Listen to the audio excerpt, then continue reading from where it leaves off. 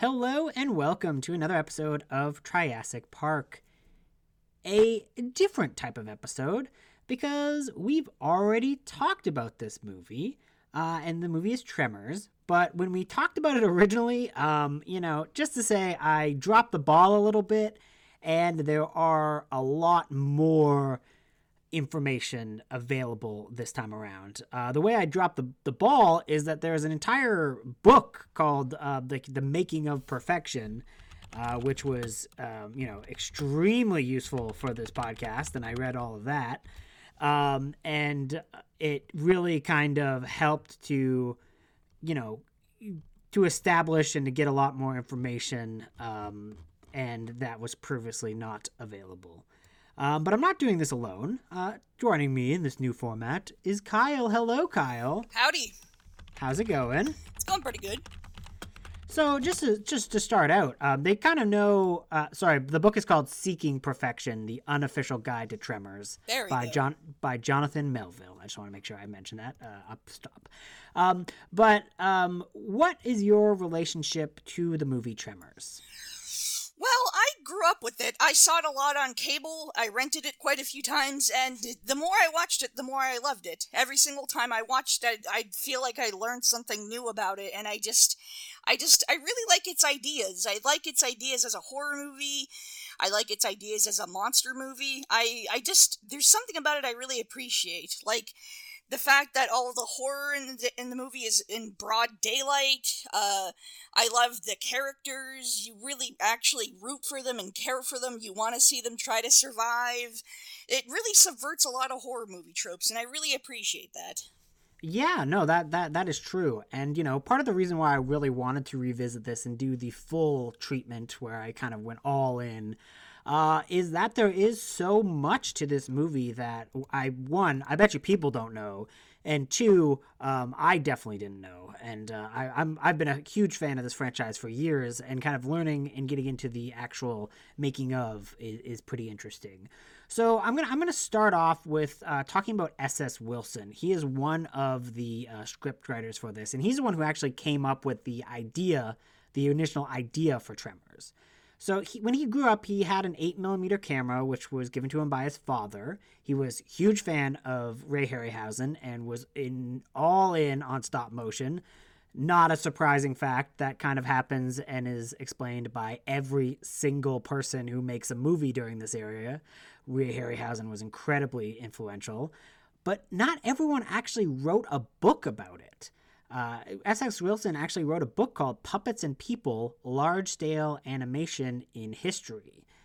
And, it seemed like he was well on his path to becoming a filmmaker, but when he went to college, he was originally going to go for psychology, and in a really crazy turn of events, it was his father that convinced him not to go, as he pretty much told him that, like, you clearly love movies. This is clearly your passion. This is what you should do.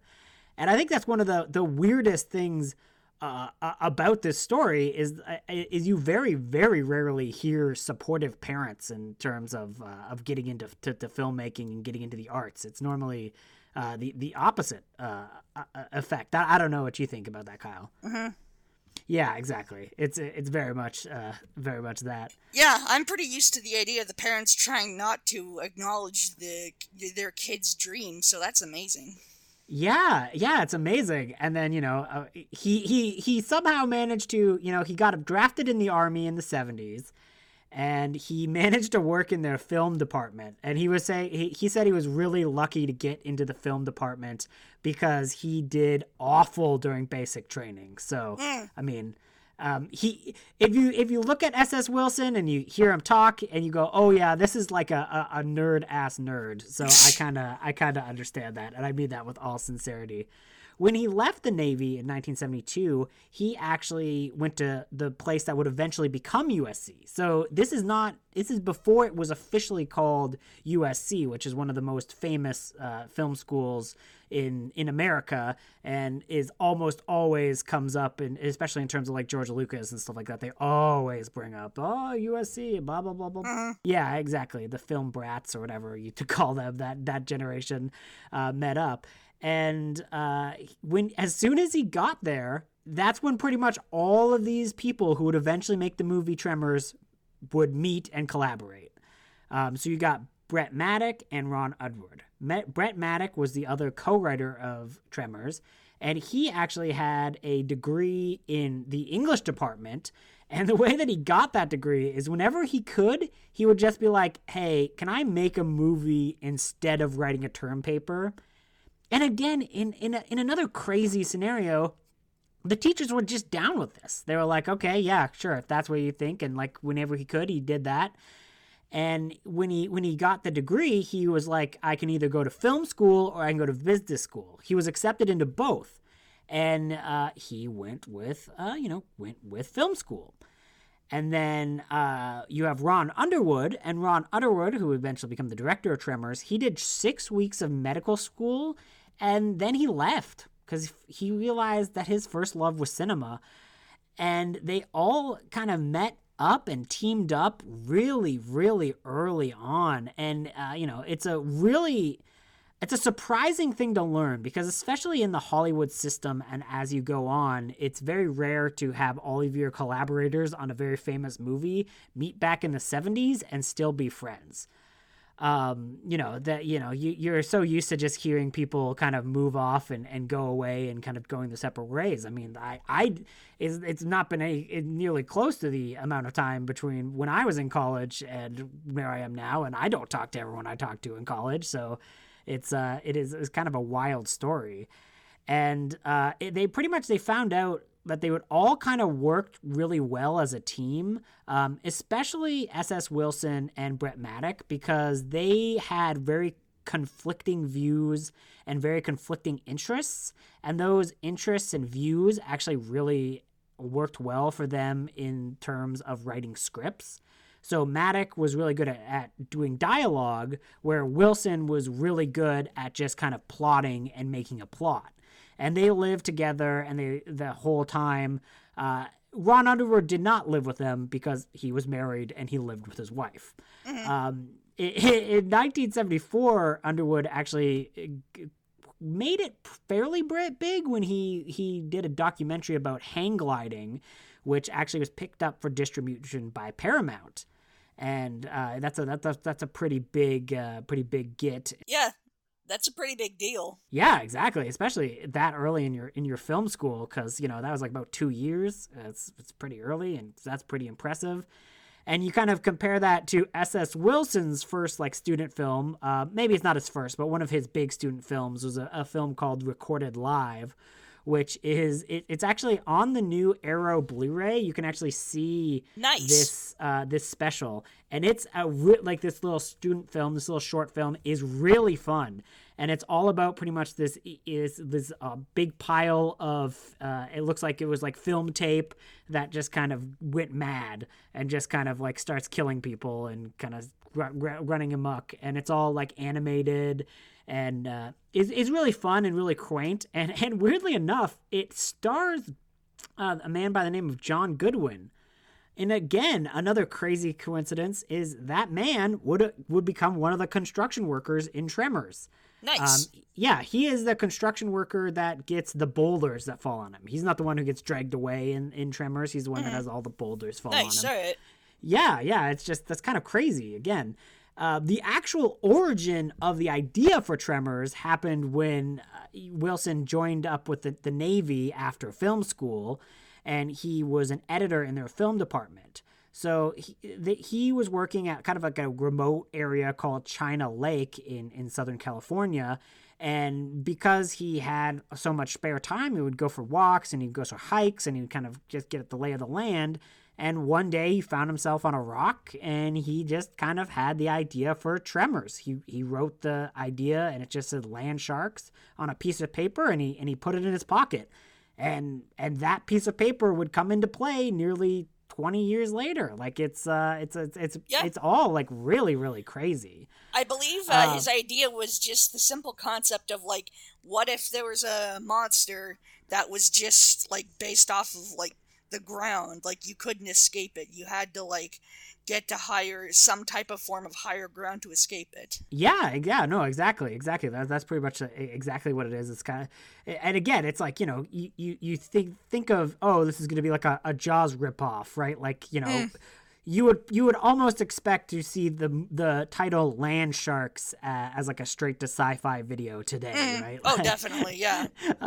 It's kind of wild what it eventually would become. So tongue-in-cheek that it doesn't actually try to be a competent movie like this movie, where like this movie knows where its limits are, and it still actually tries to be a good, like, genuine movie. Yeah, and exactly.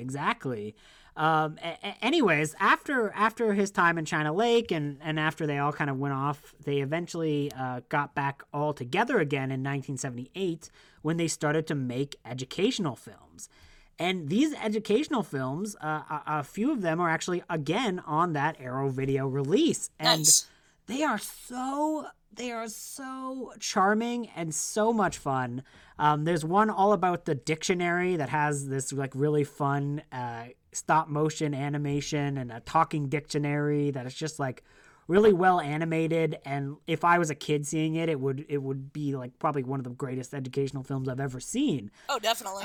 Yeah, and the other one that was called on that disc is a library report, and it's actually kind of like a episode of television basically, because it's like 24 minutes long, and it's you can see because this short film eventually led to the ideas that would become the movie Short Circuit. You can see it, but it's also very different because it's not like a weapon. It's just like basically there's a girl who comes home to her house that's fully automated, and the one robot that looks after all the automation is this little robot, and he is pretty much, you can see that he would become the frame of what Johnny Five would become, but he is still very prim and proper and be like, oh, I can't just write your library report for you, and stuff like that. And she has to pretty much like teach him how to write a library report, and she takes him to the library and stuff. It's all like very cute and quaint and just like really really makes me love their early films. So I really wish old educational films like this were easier to come by, because they had a lot of creativity back in the day. I would have loved this as a young kid. Holy crap. Oh yeah. I really wish. I don't know why they went out of style.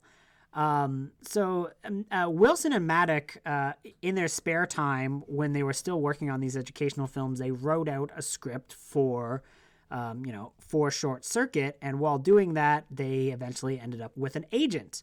And that agent is Nancy Roberts. Roberts handled the financial side of the business, and she got them like a crazy deal on that first script. The duo made $360,000. Ooh, nice. And the film was rushed into production 3 weeks after. And it's kind of crazy because they managed to write this at just the right time, because the movie Johnny Five had a lot to do with the fact that they really wanted to capitalize on the popularity of Transformers, weirdly enough. The book Seeking Perfection really kind of hammers that home, when it's just basically someone is like, oh, we want something with a robot so we can milk these kids because they all love the Transformers. That's basically how the film got made, because it got right in the right hands, which is kind of funny. And Ron Underwood was originally like intended to direct the film, but once it got sold for that much money, there was pretty much no chance of having him on. There was like a no rewrite clause actually given for this film, but it didn't happen. They still kind of like rewrote and rechanged and changed everything. And one of the things they changed is the thing that is the reason why the movie Short Circuit does not hold up today. Mm-hmm. And that is the Indian character. Right. In the original script, he was just like a white dude, and the director completely rewrote the character and made him into the stereotype that he is today. And it's a pretty that's a pretty big mark against that movie because have you seen Short Circuit? Yes, I have. What do you think of it? I think it's all right. The idea of it is charming, but I just feel like as a full-on feature, like as a film, it just sort of falls short. Like, the ideas to it are really interesting, and I like them, and I think they could make to it for an interesting movie, but the actual, like, movie and, like, film itself, like, just unfortunately falls short. Yeah, that's completely fair. I always think that the message of the movie that is so much like based off of like, oh, be nice to all living creatures and it has a soul and you should treat it with respect, just falls apart with their treatment of I also minorities. feel like there have been movies that have done that message just honestly a little better. Like E.T., perhaps? Actually, funny you should ask this. I'd actually say The Brave Little Toaster. Oh, you know what? That's fair. That's fair as well. And that was a kids' animated movie, and that movie gets really fucked up. That movie does get really fucked up. To be fair, I was just trying to make like a really good segue because after another Steven Spielberg directed movie. So yeah, exactly. Because after Short Circuit, they started to work with Amblin Entertainment, which is the company that Steven Spielberg kind of like made in the 80s and was just. It was going crazy. Like when they were pretty much like rewriting like pretty much everything that came into Amblin at that time, including another film that definitely does not age super well, Ghost Dad, starring Bill Cosby. Yay! Wow! Oof. Yeah, it was an interesting time. They were basically really on the verge of just getting completely burnt out of the studio system entirely. They even at this time they actually wrote the sequel to Short Circuit, so they wrote Short Circuit 2. Which, I mean, honestly, I think Short Circuit 2 is probably like a more fun movie, but it still does not solve the problem that the first one has. Yeah, unfortunately. It puts him in a bigger role. He's in a big, like the brown face is a bigger role in the movie, and it's like, oh my god, why? Oh god. Although it is kind of fun seeing the Johnny Five run around Toronto. There's one point where he goes into Andrew, it's New York. Look at how New York it is. It's totally New York. New York. It's totally not Toronto, Ontario, you guys. Definitely not. I have been to that bookstore that he goes into and he's like, need input, and he just like goes in crazy in a bookstore. Anyways, that's an entirely different podcast that no one will listen to. So they kind of like went to Nancy Roberts and basically were just like, yeah, we're getting like burnt out.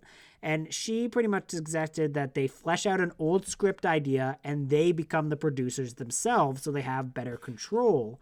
And when they just kind of like brought all these ideas, I imagine it's probably like had like a portfolio or something. However it was, Robert spied the idea for Land Shark. She said that they should expand it and write into a treatment so that they could kind of like go and, maybe pitch it. They intentionally chose a lower budget B movie for their first feature like that they were producing just so they could keep Ron Underwood in the mix because they kind of threw him to the wayside and keep honestly the whole crew in the mix. Yeah, exactly. Exactly, because even people they had in like short films in college eventually came by, so it really did kind of give them a better chance. So they intentionally wrote Tremors to have more of a 50s B-movie style. And when I say they, I mean that was S.S. Wilson. Because again, Maddock did not have much interest in old monster movies because he was like a comedy guy and he kind of just thought these movies were silly. And Wilson, he loved these movies, but also knew that they had flaws. It sounds like he'd be a great guest on this podcast, honestly. That kind of summarizes the Tremors franchise as a whole. Like, these two writers and their flavors, like, their flavors, like that describes Tremors perfectly. Like, it's one person is about the comedy while the other person still wants to have this flavor of a B monster movie, like made in the style of the 50s. Like, both those flavors combined into like a blender make into Tremors. Yeah, no, exactly. And they did have that desire. S.S. Wilson wanted to harken back to old 50s movies, but he didn't want to fall into the same narrative shortcoming. So he didn't want like the women characters being written terribly.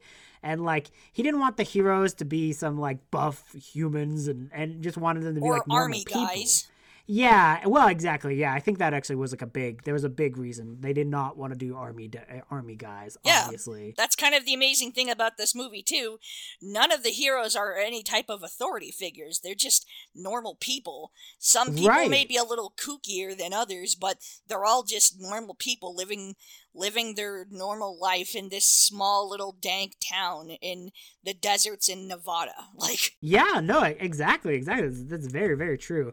And it's funny because there were like 4 different titles for this freaking treatment, because they went from Land Sharks to Graboid to Beneath Perfection, and then the film was eventually released as Tremors. We'll get to why that was changed at the last minute. It's kind of funny that they actually had Graboid since the start. Like, the name Graboid, like, that's a series name now. Like, that's a canon name. Like, that's in canon for all of the movies. They are called Graboids. That's been there since the start. Like, that's amazing. Yeah, and it's kind of crazy because, like, you know, getting into these old movies, like, they don't really call, like, an alien or predator, right? Mm-hmm. Like, the species of predator is called the Yatsha, or however the fuck people say it. But they don't say that in the movie because it sounds silly, right? And like, I love that Trevor's just goes all in, and they introduce it in a really funny way. But when you were talking about, you know, the push and pull of the 2 different ideas and tones, it actually took them 7 drafts to finally figure out the proper balance between the 2 of them.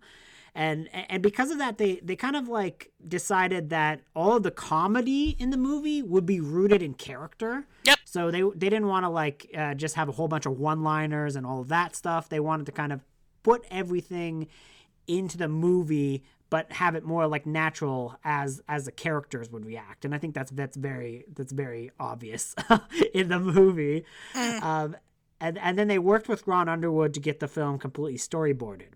The storyboards, which were extensive, by the way, they have some of those on the Arrow Blu-ray in one of the special features, and they're really interesting to look at to see how the film evolved.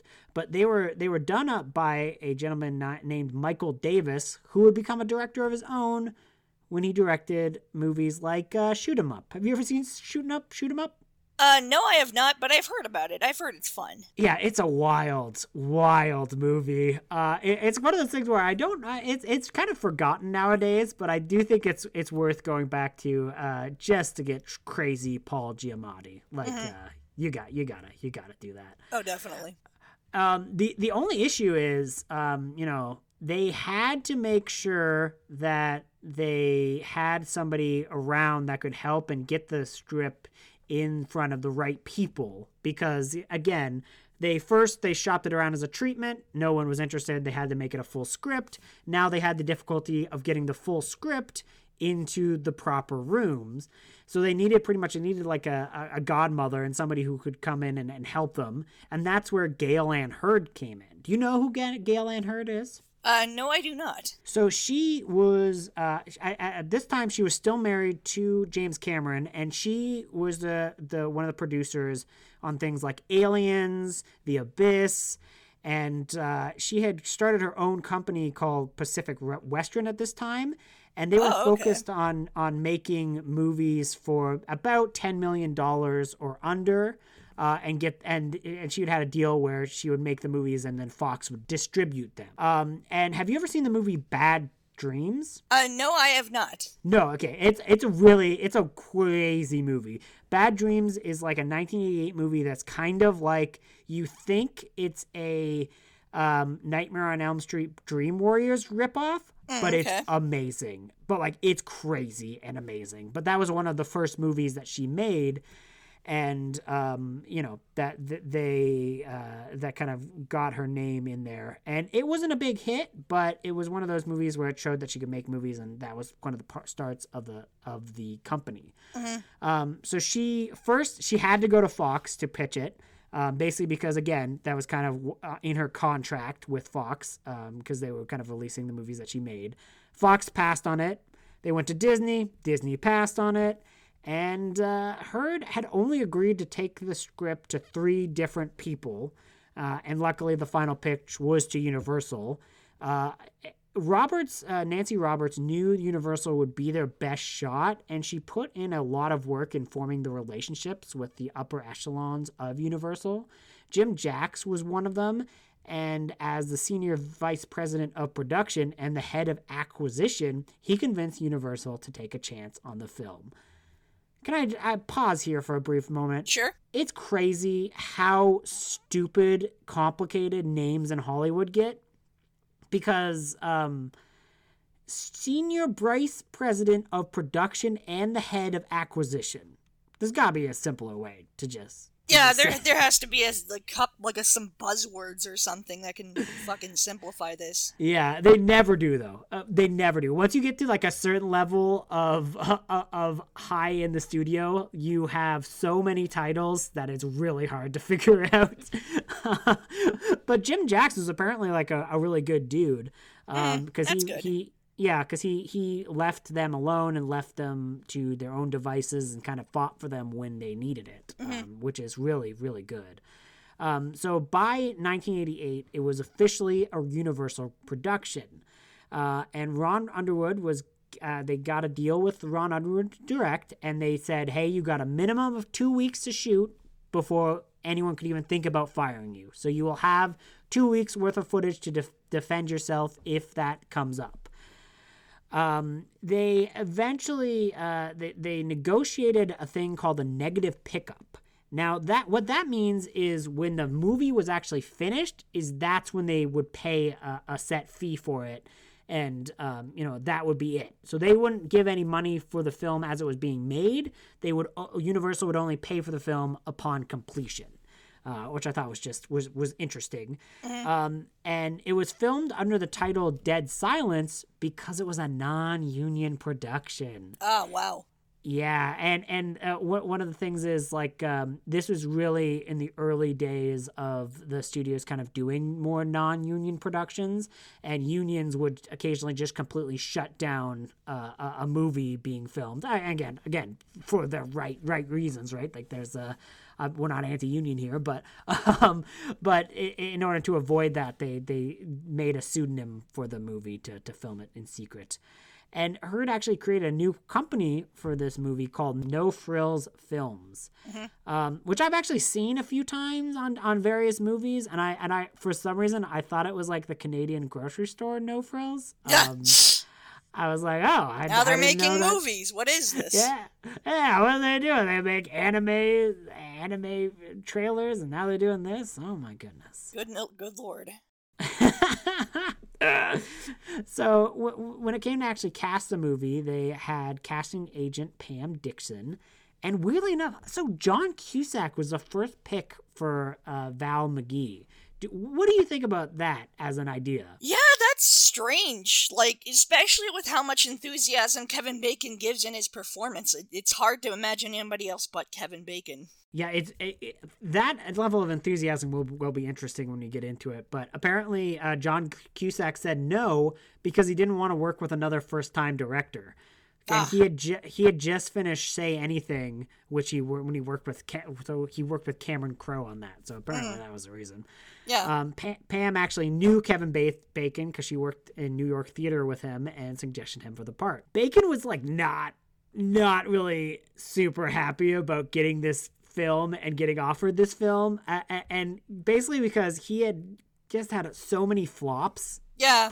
Recently, and he thought like, oh wow, my career is over. I'm playing opposite to like a rubber worm. Like, I can't believe this is where my career goes.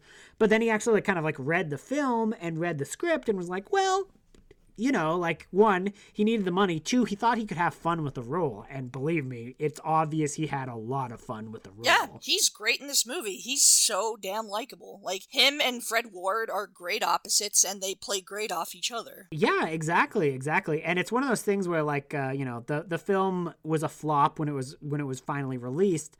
And Kevin Bacon kind of had kind of didn't like the film for a while, and was kind of like it had a sour taste in his mouth. But eventually he kind of revisited it, and he said that the character kind of like stuck in his mind a lot. So it's always a character he's wanted to revisit.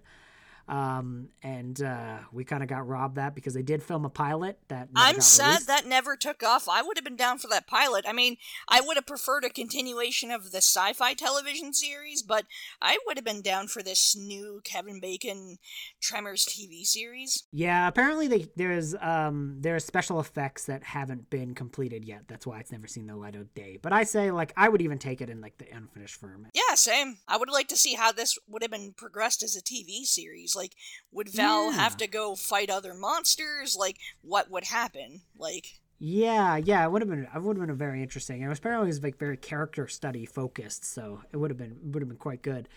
His wife was actually pregnant during the making of this film, and like very noted very actress pregnant. Kyra Sedgwick. Yeah, Kyra Sedgwick was very, very pregnant, and she would be on the set with him this entire making of. And his mom had been recently diagnosed with cancer, so he had like a lot on his mind when he was going into this movie. And originally he wasn't going to be beside Fred Ward. Originally the studio wanted James Garner for Earl Bassett.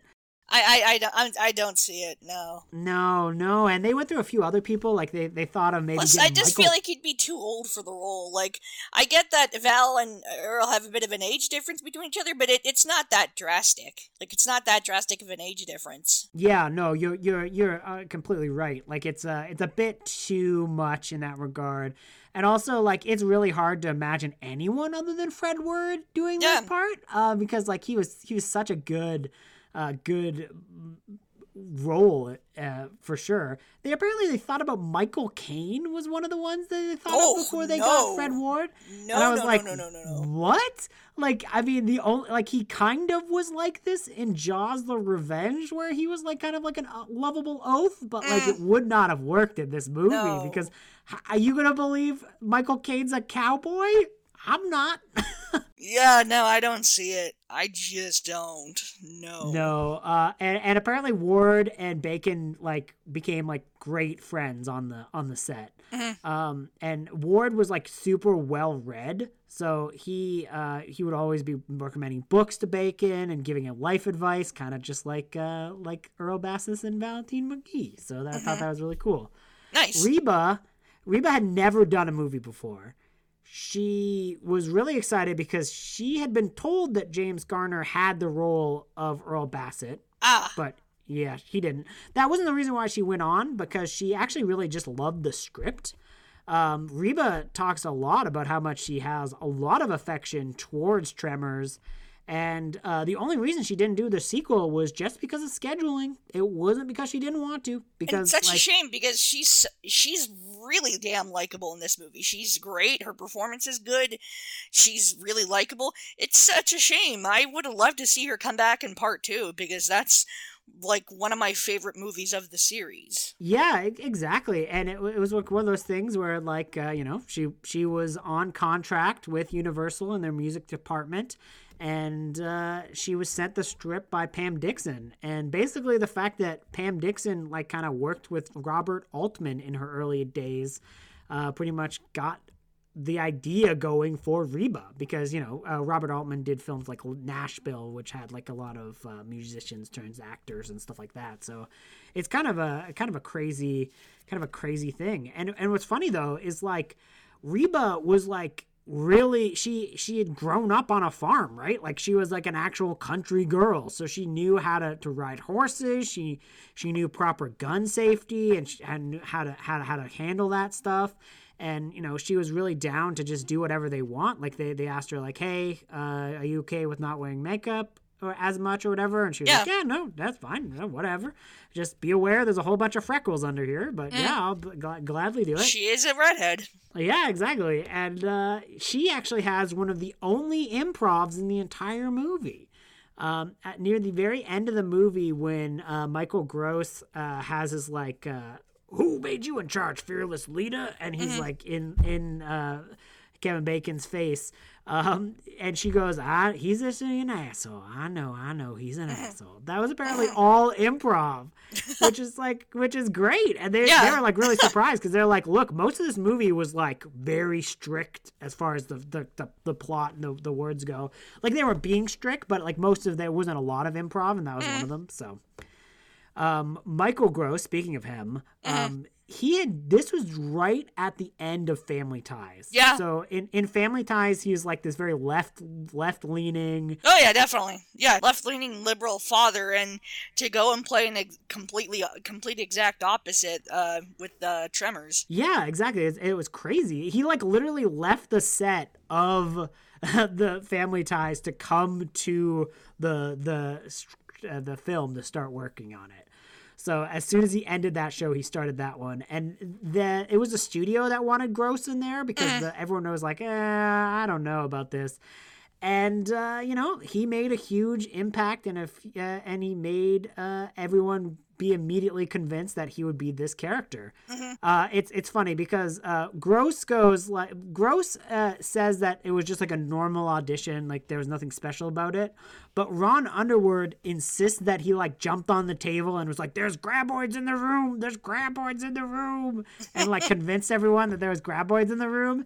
And like it's to the point where like Underwood still insists this like 5 years later because there was like an interview in 2015 where he said it, and then he was like confronted about the fact that Gross had a different opinion about this like last year, and he would just basically be like, no, I remember it like this. I think that's how it happened. So I just thought that was kind of cute.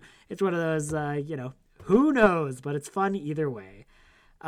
Gross said he would not promote the NRA, so he did not want like there should be any NRA bumper stickers or anything like that.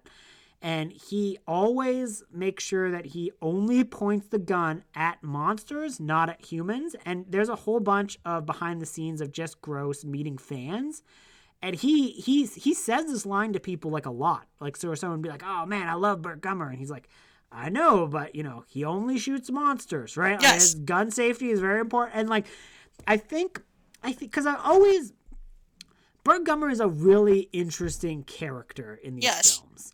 Because in all normal ways of life, I would think that I would hate this character and I would hate everything that he stands for. And Gross brings a likability to him. Oh, definitely. He's extremely charming and likable. Like, he's really good in this. Yeah, and there's also like a lack of sinister nature, because a lot of times when you have this type of people or people in real life, like there's a very sinister motivation behind it. And for Gummer, it just seems like he wants to be left alone. Yeah, definitely. That's like his whole thing. You just leave me alone, which just makes him pretty good and tolerable. And it's amazing that he's ran a 7 movie series. Yeah, it's no wonder why he came back for the sequels. Like, he's such a good character. Yeah, exactly. When they cast Finn Carter, so Finn Carter played Rhonda. She was not a traditional romantic lead, but Rhonda was like, "No, she is like so good. She is exactly what I want from Rhonda. Yeah. We have to bring her in." And she is great in this movie. Oh yeah, I love Finn Carter. She's excellent. Her performance is really good. She's charming. She's a likable, like you could, like, she actually feels like she is her job. Like, she knows what she's talking about. Like, but at the same time, she has like this naivety of like being a student, and it really works. Yeah, apparently some of the naivete kind of like mixed through the actual making of the movie, because she was kind of like, "Well, I'm taking this movie really seriously. Like, why are some of these people playing it over the top?" And it was just like an interesting, like, even the actors kind of had to get used to the tone, which I thought was pretty cool. One of the craziest people in this movie is Ariana Richards, who is pre-Jurassic Park. Yep. It's just like a little girl, and she was like, there was 50 other girls being cast, and she was chosen. She managed to get chosen, and they asked, "Hey, do you know how to pogo stick?" And she's like, she did the classic actor thing, which is lie, and she learned how to do it as soon as she got the part. And it just, it's really fun and funny to see her in this role, because this is, in a lot of ways, Tremors is one of the last truly practical effects only movies. And it came out at such an interesting time. Like, Tremors was not only released in 1990, but it was released in January, at the very beginning of a decade. That's amazing. This is a January movie. Like, that's so weird. That's so weird in hindsight. Like, that's so damn weird. Yeah, that is very weird. And like, to think it's kind of like shoveled right in between, The Abyss in 1989, which used a lot of CG, and then Terminator 2 in 91, which used CG as well, and that really kind of got the ball moving. And Jurassic Park was really the turning point where like CGI would be kind of normal place. Not to mention both this Tremors and Jurassic Park both share a lot of similarities with each other, and they're both Universal movies, and they shared an actress. They're very true, very true. And like, again, Ariana Richards like came back for Tremors 3. Like, that's really cool. Oh, like, definitely, that's awesome. Yeah, so it's like it really kind of shows that this is a really good set on there. Tony Gennaro, who also came back as Miguel in Tremors 3, but in Tremors 1, he was basically hired on the spot because Ron Underwood loved another movie he was in called The Milagro Beanfield War. I've never heard of that movie, but I want to watch it. I want to watch it now. Sounds like a cool movie. Victor Wong's is a fascinating person. I had no idea. Did you know Victor Wong was the first ever Chinese-American reporter? I did not know that. That's amazing. Yeah, and he covered the Vietnam War protests and was like in like a very heavy news period. And then he had a bout of Bell's palsy, which left him partially paralyzed, which is why he always has a very unique presence on screen. And he basically had to he went into acting after that because he couldn't. I don't know if he couldn't do the news anymore, or if he's had to step down, or he decided that he would want to do something else. But I grew up with a lot of Victor Wong's performances. I mean, I'm a '90s baby. I grew up in the era of going to the video store and renting videos and all that type of stuff. I mean, I grew up with the Three Ninjas movies. I grew up with all of those. So I grew up with Victor Wong as an actor. So yeah, exactly. And I think in Wong's credit, when the original character in Tremors was written as a Vietnamese person running the shop, and Wong basically just said, "Hey, I'm not Vietnamese. Can we change the name and can we change the ethnicity of the character?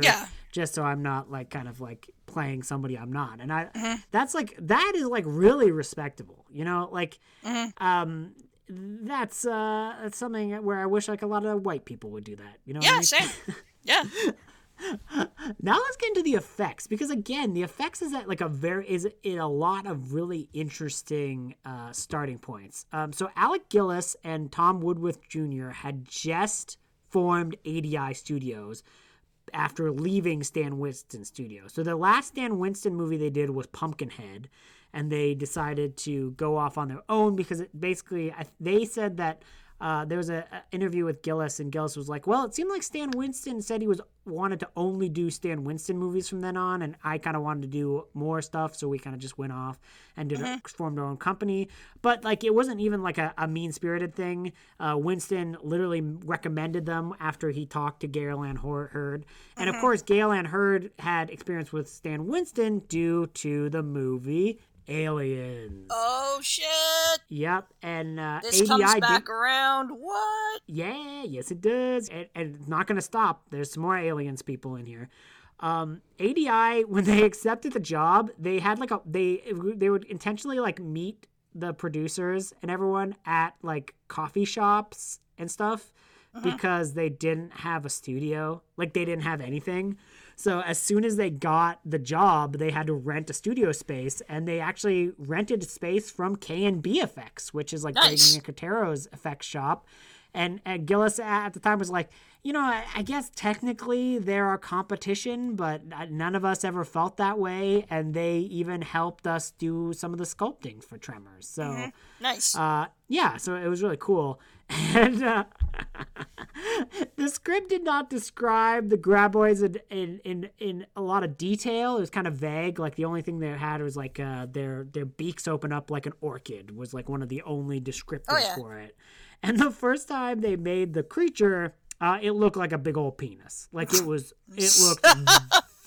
it looked very phallic because the original creature, they look like a circumcised penis, to be honest, because they were like, oh, this is like, it would have like a fleshy membrane to protect its head.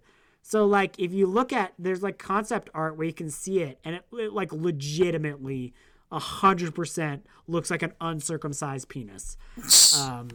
In that original idea. And apparently Galen Hurd saw that and was like, we are not doing that. You need to change that because that is a penis-ass penis. Wow. They have a lot of... people have a lot of problems doing snake monsters because if you go back and listen to our episode on Nightmare on Elm Street Dream Warriors, they had the exact same problem when they made the first Freddy worm for that movie. Is like it looked like a giant penis. Now, to be fair, I mean, I would have assumed making that, I would be like, well, isn't that the point? Like, this is what Freddy is. But anyways. Yeah. But you hear it again and again and again. Freddy is a monster. Oh, yeah, Freddy is a terrible monster. Yep. Speaking of monsters, they built a large graboid head. If you see this graboid head, it's huge. It's like a little, it was 8 feet long, and it had a whole bunch of, levers and pivots that they would use in order to make it open. And it has, saliva mechanisms, and it is a really complicated and really cool-looking creature that has a lot to it, which I'm always really impressed when I see it. And it only really made one hero creature, which is what the screen use creature, because again, this was a pretty low budget movie, so they didn't have a lot of money to do this. And what they do is they did a lot of the effects on location when they could. That's another thing that just blows me away about this movie, its budget and just how fucking good the creature effects are in this movie. And you can never tell when certain scenes are being used by miniatures or the puppets or the full-on giant worm monster creature effects. That's so everything looks amazing and it looks so good for its time and it's aged so gracefully. It's just so good for its budget. That's outstanding. Oh yeah, I 100% agree. There are things that you don't even realize are miniatures. In the one scene where they're on the top of the rock and there's a shovel Val is poking with the shovel to see if they're still there, and that's a miniature shovel. When they throw the shovel on the ground and then the graboid collapses on it, that's a miniature. And you're like, what? There's a bunch of scenes during the fishing sequence at the very end of the movie where there are miniature graboids eating miniature bombs, and I'm like, what?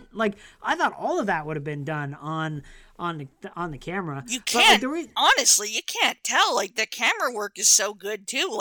They know exactly how to zoom in and not overly zoom in. You can still see details of everything. The ground, the comparison shots are so good too. Nothing ever looks overly zoomed in or zoomed out. You can't tell those are miniatures. Yeah, no, exactly. For the actual creatures, they would have to to do when anything they did on site, they would have to pretty much build giant pits. Yeah. And then have 4 to 5 operators inside the pits, and the issue was they could really only do one take with those creatures because as soon as they moved, all the mechanics and everything just got covered in sands and grit, and they had to clean everything to make sure that it would work. One of the more simple things they did to get some of the shots is they made hand puppets of the tentacles There are sequences where, you know, you can't really tell, but like there's actually like a hand puppeting the tentacles. And those are often done by Tom Woodruff Jr. Like that's how much of a low budget it was. These people run the effects studio and they're the ones out there actually doing a bunch of this stuff. And it's amazing how good the movement of the hand puppets are, that they don't look they don't look or feel like a hand puppet. Like they just look like a tentacle, like a tentacle moving. Like that's amazing. Right, because they do have like different devices, because like there is a device that is like a fully articulated tentacle that they could control with like a series of levers and stuff like that. But you can never tell when that's in play and when the hand puppet is in play. And I think that is, again, really, really impressive. If they needed the creature to like break through wood or floors, they would put it on like a railroad track and like just like ram it through. And some of those, every time like you see a character like physically interact with one of the creatures, that is obviously done in camera. If it's not, if it's like anything where you cannot see another human, then that is most likely done in miniature. But the problem is they're so seamless. The only time you really can tell is the one green screen shot, which is in that sequence of Bert's basement. And that's like for one scene. And that was the only green screen shot. So yeah. It was 3.5 hours to drive from LA with the puppets. So they had to be taken back to repairs often. And the production coordinator by the name of Kristen Carr Stubbs had to hire somebody to kind of like ride with the creatures during the drive in the back of a pickup truck. Yeah, nice. The miniatures were done by the Skotaks, which is Robert and Dennis Skotak, and I believe it's Robert's or one of their wives. She was also involved in the production, and they actually worked on Aliens as well, with doing like huge miniatures on that movie. And they actually had to incorporate their production in order to do this movie, because basically it was like, oh, Herd was basically like, this is a Universal property. We can't just like hire you out as like a freelance. You need to have a company. And then they formed their company. And all of the miniatures were done at a quarter scale, which is pretty impressive. They were on site. The Skotaks were on site during the entire filming, and they took a lot of photography just so they could match up things like cloud cover and like lighting for the miniatures.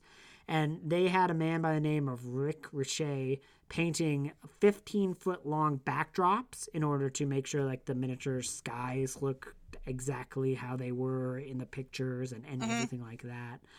And in that aforementioned period of Gummer's basement, they had to make around 125 miniature items in that scene. I even watching this movie on like Blu-ray, I still could not tell those were miniatures. Like that, just damn it, that's so good. Like that is so good. Like just that entire sequence is just still blows me away. Yeah, because what they did, the sequence starts with a large puppet ramming through the wall where everyone's in there, and then it goes from pretty much all miniatures. There's like a scene where one of them like wraps around Michael's leg. Yeah, and almost gets him. Reba saves the day, guns the tentacle down. Like even that is good. Like even oh yeah, that's amazing. And that was obviously not a miniature, but almost everything else in that sequence was. And it's really, really impressive, because they had to do things like, they had a miniature Pepsi can in certain shots. Like it was nice. Truly, they had to go next level. And again, that sequence has the only use of green screen of the higher film. To do the death of the final graboid was a giant miniature. That's amazing. Yeah, because they actually made a whole miniature cliff. And it sailing off the cliff, like that's so impressive. Especially when you get to see the gut show as it crashes into the rocks. Like, oh, that's so good. Yeah, apparently they had to do it 9 times because it wouldn't explode. They had actually made the prop a little too sturdy, and they like needed to get it to explode. And hey man, when it explodes, oh yeah, you get to see a big guts show. And a reminder, this is a PG-13 rated movie. Rated PG-13. Yep. Guts explosion. After doing all the initial miniature work, they were hired again to do even more work, as Universal thought that they would need a few more extra scenes of the graboids. So things like the graboids kind of like doing things like a whale where it would like come up in the ground and like go back in, and things where it like rams Nestor's trailer. Those were all done after the principal photography had been finished. Nice. The optical effects were done by Fantasy II Film Effects. They would add things like extra dust effects, extra bullets that would hit during like the basement sequence, and Brett Mixon did some matte and rotoscoping. The biggest thing that you can see what they did is in that sequence where the car, the doctor and the doctor's wife the car is supposed to like sink into the ground and just completely disappear. Yeah, great sequence. Really, great. Really great. Probably the scariest moment in the entire movie. Like, easily definitely. The scariest moment. That's a great sequence. So good. And apparently in the original script and in like the original planning, the whole, like you were supposed to see the car go in and go down and go boom, boom, boom, boom, boom. And she was originally supposed to like get out of the car and like get on the top of it, and it was slowly supposed to sink. Oh, but wow. Yeah, it was a very complicated Holy shot, crap. but the effects did not work. Make it even scarier. Okay, nice. That's where the 50s B-movie effect comes in, like that type of a good scare sequence. Yeah, exactly. It was like one of the final nights of shooting, and apparently the guy who was in charge of the physical effects was just like, no, I'm not, this is fine. And they had to do the scene where there's like the matte painting and with the animation of the lights that are like up in the air that slowly disappear.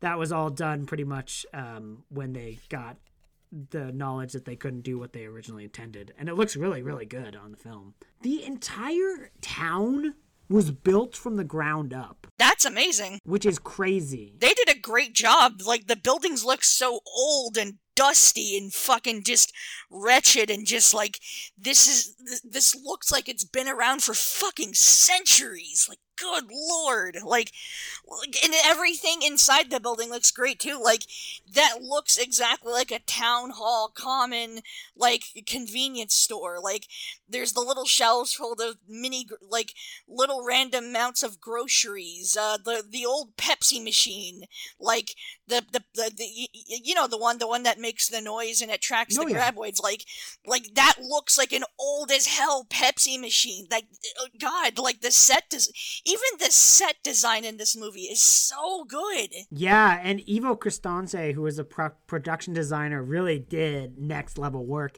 There are some things where he would go and he would just like he would go down the road and he would buy somebody's trailer off of them or their old rundown car so they could fill the junkyard with scrap. There are certain buildings that he would find in LA and he would have it dismantled and then re-put together out near the shooting location, which was near Lone Pine, California. And, you know, if they originally, when they built this entire town, they didn't, there was no actual foundation, right? So when wind or anything would come up, it could like just completely move the town. So they eventually had to start tying everything down. There was a particularly windy day with a bunch of dust devils that completely changed market. You can tell this was all filmed in an actual fucking desert, because guess what? You've got desert weather. You've got dust devils. You've got windstorms. You have the fluctuating temperature differences during the day and night, because guess what? It's gonna be hot as balls in the day and it's gonna be freezing at night. Yep, pretty much. And Cristante, like, even did things like when there is that sequence of the construction and the constructor people, the sequence where they're actually like hammering in the road with a jackhammer. That's not what it's called. Jackhammer. But when they're doing that sequence, there is an entirely fake surface on there. Like they kind of like did like a fake pavement and a fake surface on that entire road so that they could do the deconstruction things and making it look good. And Cristante also had to make an aqueduct. That scene where the graboid rams into the side of the aqueduct and dies, like that first time you get a really good look at it, that was not an actual location. They had to build that entire thing from scratch. Nice. Which is crazy. The roof where like you kind of get when they're on Chang's market and the roof kind of starts collapsing and kind of going all crazy when they're like really kind of messing up with the set. That was all done on site at the actual desert and not a reshoot or done anywhere else. And it was really just done with a whole bunch of springs and coils, and it was easy to reset and easy to set off. And they even designed the water tower to be collapsed, but they couldn't get the okay by Universal to collapse it. And Cristante was apparently very bummed out about that. He was like, "Oh, I built this to collapse." There's other lo-fi things. Like the thing that I guess I just never thought of this, but it is crazy that the graboids going through the dirt was just them digging trenches, putting a bunch of like buoys in there, like which is like a big old thing that you normally would see in the water. Oh yeah, definitely seeing a buoy and doing it like using those. That's pretty impressive. Yeah, and they would just fill the little trench up with a bunch of dirt and then just drag it on with a tractor, and that would pretty much be what they would do, and it looks really good. There was a bit of a confusion and a bit of a conflicting reports as to that scene where the boards are like kind of like flopping up as they're doing the run after Rhonda has to take her pants off. That sequence, there was one actress who said that was just people who were underneath just running around with like a board, like a stick to stick up all those boards to chase them. And there were the press kit, the original press kit, and the commentary by the actual filmmakers say they just used the buoy as well. So it's hard to tell. Maybe both happened. Maybe it was kind of maybe there was like one scene where they did it, one scene where they did this way. Who knows? But the original film was shot in 54 days. That's also impressive. Like a pretty solid shoot. Like not too overly long, not too overly short. I'm impressed it didn't go like over schedule, because like with dealing with all the animatronics and the puppetry and like especially to how the graboid monsters were like filmed, like having to dig the trenches and like properly film it moving and stuff. Like that's seriously impressive that this didn't have like a more hellish shoot. Like that's so impressive and so good. Like the cogs seem to go pretty smoothly in this. That's really impressive. I'm just flabbergasted. It is kind of amazing. The first day of shooting though, they had snow. Wow. Once again, desert weather, shot in a desert. There's an outtake that you can actually see like Val and Earl driving, and it's just completely interrupted by a bunch of snow. Alexander Grubinski was the director of photography, and he said it's one of the most stressful films he ever made, because the continuity of light was extremely difficult. There was a very limited time they would be able to get each shot. And if an effect would go wrong, it would take a long time to reset it. So it was a lot of stress. But he did actually propose to his girlfriend, who was the film's producer, Ellen Corlett, on the film. And he apparently proposed to her on the rock that you see Rhonda and Val sleeping on. How sweet! Movie. And she said yes, and they got together. That's so sweet! Oh my goodness! And they're still married to this day. Aw! That's so awesome! Yeah, in the 30-year retrospective. My God. Let's also remember this movie just celebrated its 30th anniversary. What a milestone. Yeah, truly. And they did a documentary to commemorate that, and they're together and they're still married. That's wonderful. In order to get the sequences with the point of view from the graboids, they used a thing where there was like a camera at the end of a pole. Yep, apparently dubbed Pogo Cam. Yes, it's a bugged Pogo Cam. It's a very weird thing. Nice. S. S. Wilson, who would direct the sequel, he actually was a director on this, but he was a second unit director.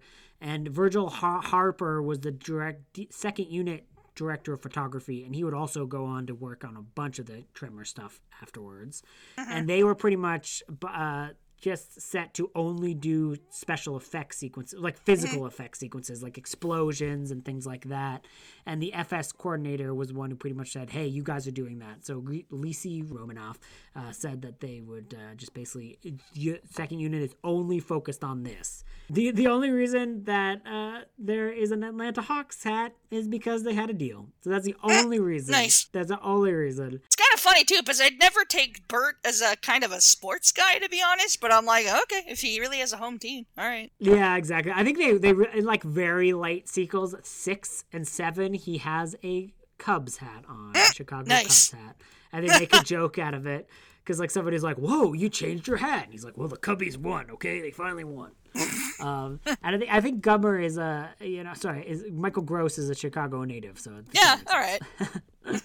They also had to worry about actual rattlesnakes and scorpions. Yeah. Because, again, it's Once a again, desert-ass desert. Yeah, this is the desert.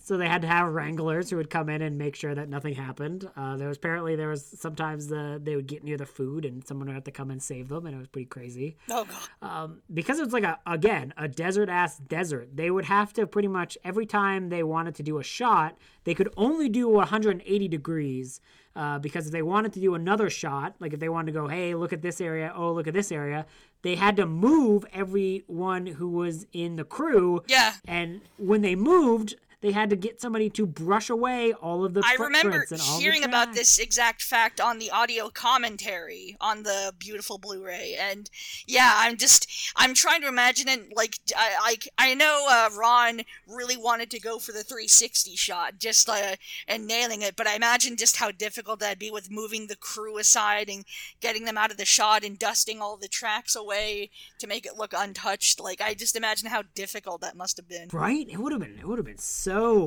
difficult. Oh God. They did have to. So the land was amazing because if you watch it, it's a very beautiful movie, and they did only have to add like a few extra things. Like they wrote the pole vaulting sequence, but they didn't realize that normal rock formations are usually not like they are in that scene. So they actually had to make a whole bunch of prop rocks for that sequence. And the cliff, as we mentioned, was done in miniature when it was like a full screen and the graboid was falling out of it. But there was also a huge matte painting for like the opening where you see Kevin Bacon pee off of a cliff. There's actually no cliff. That's just a matte painting. Nice. And the same when he's like running and just about to like leap off at the end. That's also a matte painting. So kind of crazy. They all got the actual filming was like really nice because everyone got along really well. Wonderful. And they would completely take over the town of Lone Pine at night, like going out and drinking and going to all these places. They actually rented out the back room of, I believe it was the bar, in order to show dailies, and they would invite the entire cast and crew. So if you want to see the dailies, you can come and do it. Mm-hmm. And the issues were like pretty minimal, although it does suck that Kevin Bacon's eardrums got like really damaged during one of the gun sequences. Oh, yikes. That's not nice. Oh, that's awful. No. Apparently that was a big worry by Reba too, like when she was doing that. Because she's a singer and you gotta know all your sound, you gotta have your sound stuff good for you. Like you gotta make sure all your sound stuff works with your ears. I know apparently that happened to Linda Hamilton during the filming of T2, and that's so worrying. That's awful. Yeah, and again, you gotta give props to them that Michael Gross and Reba McEntire fired so many blanks, but it seems like their hearing is still fine and Reba is still doing the croons. So, yeah, good for her. Good for her. Glad to hear it. They eventually kind of realized they would need more money because they were kind of running out and they were a little worried. But then again, Universal was like, okay, I've seen what you're doing here. We're going to give you a little bit more money. And that was when they filmed that final sequence where the doctor and his wife gets eaten by the old grabbies. Mm-hmm. Apparently when there's that scene where he first gets dragged into the pit and she's like trying to help him and get him out. Mm-hmm. That the first time they filmed that, like, so basically like he was supposed to step over a specific location and it was like an airbag that was supposed to like slowly kind of like go deflate a little bit so he just dropped down and it wouldn't be too bad. Mm-hmm. but he completely fell through. Like it popped and just like completely fell through. He wasn't injured, but it was a bit of a surprise. The scene where you're talking about the one with the old the old Pepsi machine. Yeah. That was all done in a soundstage. So Nice. Okay. Recreated all that into a soundstage. Because that during that sequence, the set gets pretty destroyed. Like the graboid comes through the ground, eats Victor Wong. The insides of the store gets really destroyed up. The bunch of shelves get knocked over. Shit smashes through the windows. And as Val and crew are trying to escape, they're all trying to escape the storefront. Like that set gets pretty destroyed. And during the filming of that scene, that's when Kevin Bacon's son was born. Oh, so basically, how wonderful. Basically, there was Ron Underwood was basically like, hey, as soon as your son's born, bam, you can go. You can go. Like, we're not trying to screw you over at all. So it was basically, it was really good, though, because they were actually in L.A. for that scene, because they were on an L.A. soundstage. So it was actually kind of a blessing instead of being That's not that far so off far of a out. drive. It's 3 hours, so there you go. Go visit your baby. Yeah, exactly. So that's very nice. And then when Chang actually gets eaten, Walter Chang gets eaten, they actually did a cast of Victor Wong's leg. It's a good sequence. That's another really good horrific sequence. Like you don't really see that. You don't actually see like how a person is eaten by a graboid, and like, oh my god, you get a full-fledged sequence of him just getting swallowed whole and getting torn apart. Like, oh, that is a really nasty sequence. Yeah, exactly. There was apparently a lot more F-bombs in the original script. Apparently they didn't know that they could only use 2 in order to get a PG-13. Yeah. So I was like, oh, I guess I don't know when that would, because I guess the PG-13 was probably like only 6 years old at that time. At that point the PG-13 was still pretty new. Yeah, so the exact rules is probably not as well known. So I appreciate that this movie saves its F-bomb for a very good sequence. Like it doesn't just throw it away like it's just something like someone just saying, "Oh, fuck off." Like no, they save that F-bomb for a really, really good scene. So good. And I always like, I don't know, I never question the use of, we got 2 big mother humpers. Like, I don't know why. It just, they deliver it so naturally. I never questioned it. That never was an issue for me. Like, I enjoyed it. I thought it was funny. Like, I thought it was just like town speak, like Southerners town speak in the middle of the fucking ass end of the desert. Like, these are all just kind of weird people, so their dialogue might be a little weird. And I'm like, yeah, okay. Yeah, they're all a little eccentric. They're in this gosh darn heat, they're gonna talk a little weird. Yeah, well, exactly. Especially like Burt Gummer, right? Like, especially if you notice this, especially Fred Ward has this. You notice a lot of what he's trying to put on as an accent in the very beginning of the movie. During the opening credits, when they're driving their truck back to Perfection, Fred Ward does the very Midwestern accent as he's saying the days of the week. Instead you're thinking of today as Monday, when I'm thinking of Wednesday, he says Monday and Wednesday. I'm like, that's so Midwestern. Oh my god. Fred Ward, you genius! That's so good. That is so good. Little things like that again. You brilliant bastard. Good lord. You are exactly. You just notice it notice new things every time. Yes. Every time. I love you, Fred Ward. You are fantastic. Thank you. He's so good. Apparently he just doesn't do interviews because like he's not on anything. Because everyone is like, he's fantastic. Like, we want to talk to you, and he's just like, I don't do it. I love Fred Ward. He's amazing. That's fair. They use that final chase sequence of the graboid like coming at Bacon in that last scene. Apparently, used 140 feet of dolly track, and apparently it wasn't enough. Wow! They gained up so much speed that it kept like going briefly. Mm-hmm. It was pretty intense. So that was pretty much all the shooting of the actual film itself. And then they had this case where they had to go get a test screening, and they had to go and like let other people visit it and look at it. And they were pretty much said, okay, here's some stuff that you need to reshoot. They didn't like the opening.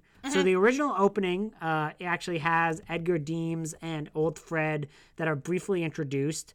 And he like there's the thing where like Edgar's donkey gets eaten, and it's kind Right, of like and yeah, and Fred's farm, when they go investigate Fred's farm, they find Fred's sheep have been torn apart, and then there's a pretty good scare scene of where they find Fred, and like how they find him, like, oh, that's a really good sequence. Yeah, that's a great sequence, but apparently there's a little bit more with Old Fred in the opening, and they kind of just cut that one out.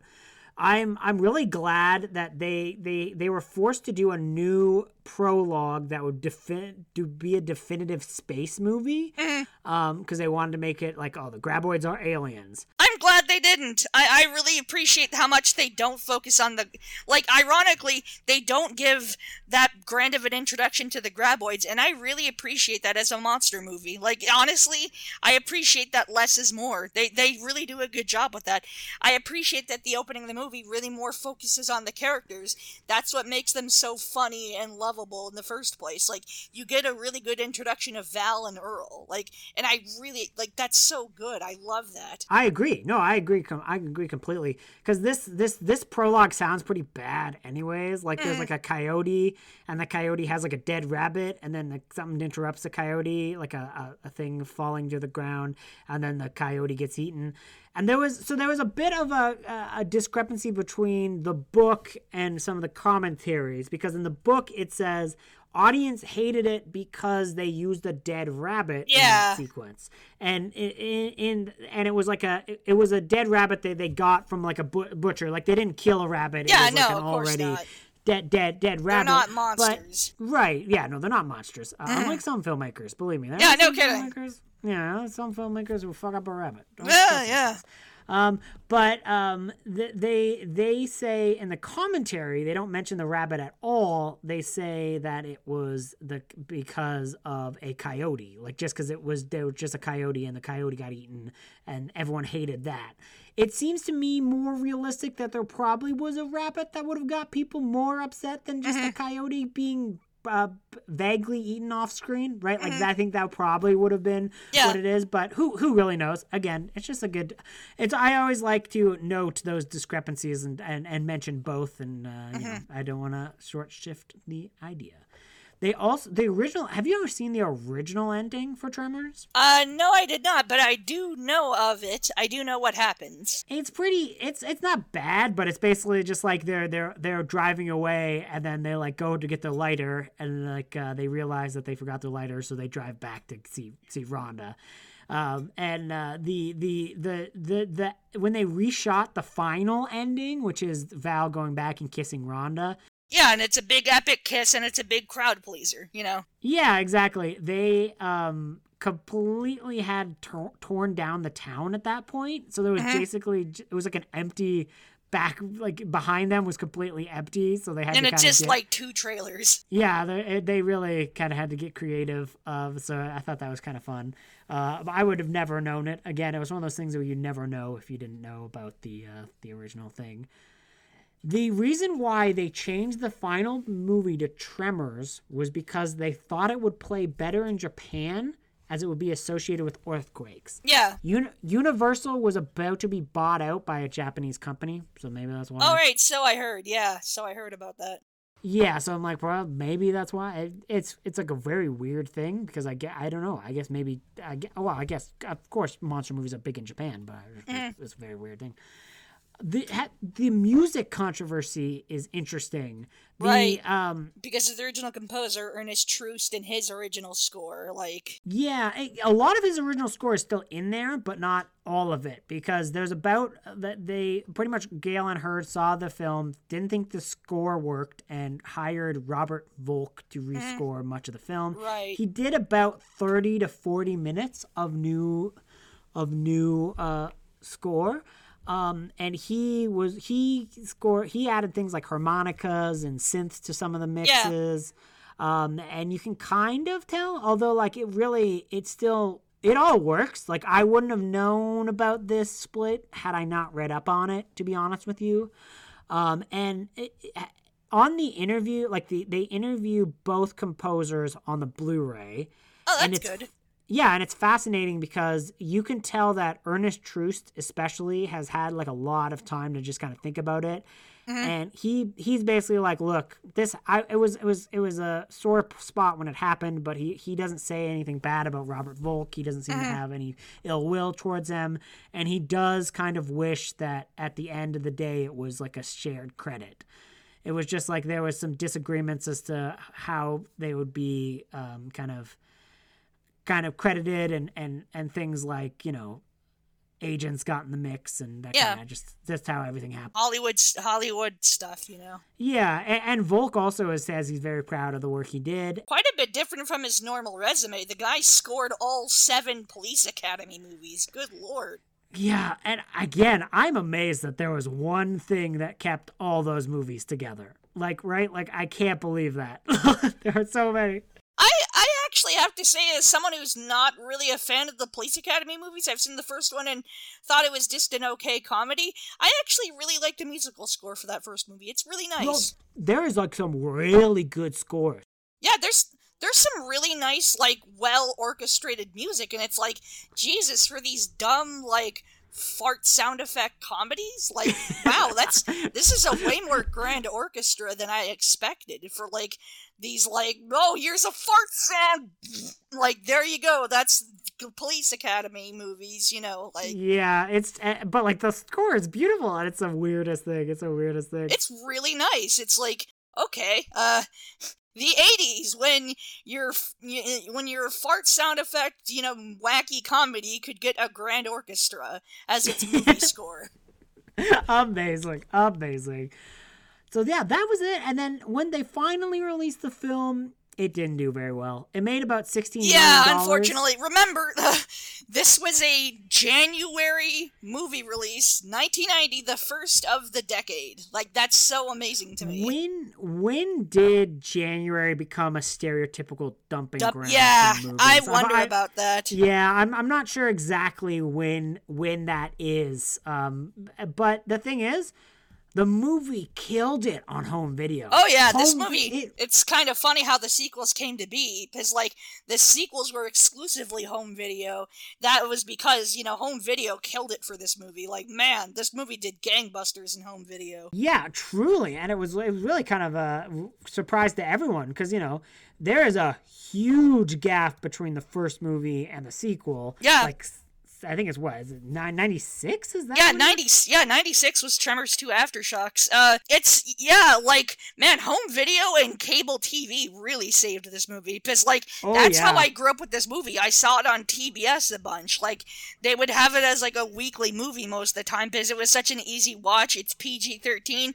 It's a short little flick. It's an hour and a half long. Like, it's a cool couple of minutes. It's a short, easy watch. It's a fun watch. It's easy to get into as a movie. Even if you catch it halfway, you can still watch it and have a good time. Like, yeah, cable, like, the home video industry saved this movie, but, like, cable TV especially saved this movie. Oh yeah, agreed. Like, there's in Seeking Perfection, there's the artist and the writer, Jonathan Melville, actually talks about how he first saw the movie on home video, and he was in Ireland, right? So, like, nice. There's a huge wide-reaching impact of this film, and it really, once they started doing the straight to videos like they did for a while, like, there was a Tremors movie last year. Yep. Right? Yeah. Like, Part 7, I think? Yep, Part 7, Streaker Island. We've made it to 7 movies. And you know what? I'll actually go to bat for a couple of the movies. I'll argue that they're still really fun, charming movies. Part 2 especially. I think Part 2 is extremely underrated. For such a low budget, like, straight to video movie, its ambitions are very high. The creature effects are awesome. The characters are still just as funny and charming as ever. They still have that charm, that B-movie charm to them. Even without, Kevin Bacon, all the actors are great. Michael Gross is excellent. Fred Ward is still as charming as ever. humor, and like the new characters are not grating or annoying at all. They're not copies, they're not XBs, they're just really funny, solid, charming characters. I really actually will go to bat for some of these later sequels, especially part 2. Yeah, no, I kind of agree. And it's kind of wild how, like, finally in this 30th anniversary, this film is finally kind of getting more of a respect from home video, right? Like it made all of its money on home video. Oh, definitely. But like the early DVDs and Blu-rays of this movie, that was not great transfers. They weren't really treated with much special features at all. The first commentaries were the ones recorded this year. Yeah, they actually even announced the date for the director commentary with the producers and the directors, with Ron Underwood and S.S. Wilson and some of the staff. They Ron Underwood literally says the date, like, all right, this is the Tremors commentary for June of the year 2020, and I'm like, oh my god, it took 30 fucking years to do a movie commentary. That's heartbreaking, especially for this movie, a movie that honestly deserves a good audio commentary. Like, that's so sad. It's so weird. And it's like, it was for years, like, the only one of the movies with an audio commentary was Tremors 4. I don't know why. I love Tremors 4, to be honest with you. It's one of the ones that I would really... That one, especially for being a prequel, when, come on, let's be honest, most prequels tend to thumbs down. Like, Tremors 4 is really damn fun. And, like, hell, Tremors 5, for a good... being filmed a good decade and a half, almost a decade and a half later, past part 4, the special effects in that movie have been very kind to Part 5. You really do get a new amped up creature feature of the new graboids, and the new monsters. Like, yeah, wow, they really came to play with this. Yeah, no, it's kind of impressive, because like that those 3 movies are their own, like, those new sequels are kind of their own little trilogy. Yeah. And 6 is bad, but 7 and 5 have some good parts. I even like 6. I unfortunately have still not seen Shrieker Island, but I am very curious to watch it. I'm extremely curious, and not to mention, I mean, man, you really gotta give it up to Michael Gross for carrying this character for 30 years and still giving it his all. Like, still giving it his A game, and still just, like, really keeping it in. Like, through so many different sequels and a TV series, and he's, like, still this character. He's still great at it. He knows how to do this character. Like, man, that's amazing. 30 years later. Yeah, no, it is very, very impressive, and he's still even bringing new layers to the character even in those later sequels. Oh, definitely. It's clear, Gross could easily say no. He's in his 70s. He's got family ties. I'm sure has gotten him a lot of money. Yeah, I'm sure syndication. I'm sure syndication was very kind to that show. Yeah, exactly. That's how I grew up with Family Ties. I was born in 1990. That was a full year after that show stopped ended production. Like, and even I grew up with it because of syndication. Yeah, syndication is very powerful in those early days. But with that, do you have any more final thoughts about Tremors, and where can we find you on the internet, Kyle? Sure, to, I guess, wrap my thoughts up and really just kind of give a little send-off message to this. Yeah, I just flat out just love this movie. Like, I love every second of it. I love every inch of it. I love every instance of it. I love Tremors as a franchise. I'm still dumbfounded by how good a lot of the sequels are and how quality they are. Even with just being straight to video, they don't bullshit you. They don't let it slide easy. They don't just like, oh, well, we're home video, so we're just gonna take a big dump. We got your $20, haha. Like, no, they still give you quality movies. Yeah, I love Tremors. Every single time I watch Tremors, there's something about it that I'm just like, oh yeah, oh no, I love this movie. Like, there's something about it that reminds me why I love this movie. Like every single time I watch, especially the first Tremors, I love it more and more. Like, every single time, it's like, I find a whole new reason to love it. I love this franchise. I'm grateful that I watched it when I did. I'm grateful that, like, I grew up with it. And it's weird. I tend to be very picky about monster movies, but Tremors really works for me as a monster movie series. Like, this movie gets what I like about horror movies and monster movies. Like, it makes you actually care about the human characters. Like, it remembers, oh yeah, you should actually try to give a crap about the human characters. Like, let's actually try to work on it. Let's work on the comedy. Let's work on the dialogue. Let's work on the character writing. Like, let's actually make you care. Like, it's like, this isn't just, okay, we got your money, here's a monster, here you go, piss off. Like, no, it makes you genuinely care about this universe, and I am so eternally grateful for it. I can't wait to get my copy of the 4K Blu-ray and just love it all over again. You can find me online through either various social media sites, on Twitter and on Instagram as Chibi UFO. You can find me posting just about random sorts of things: horror movies, queer stuff, retro video games, disability advocacy, and those and far in between. You can find me just posting my musings on those various websites. Perfect. Thank you for joining us. If you find yourself liking this podcast, you can always follow me on at Twitter at WineMovieNerd, or send us an email at milkshakesandmimosas@gmail.com. If you want to rate us 5 stars wherever you do podcasts, that would be greatly appreciated and helps out a lot. And you can also follow us on Patreon if you are so inclined. Just look up Milkshakes and Mimosas. Thank you, and have yourself a great day. Goodbye.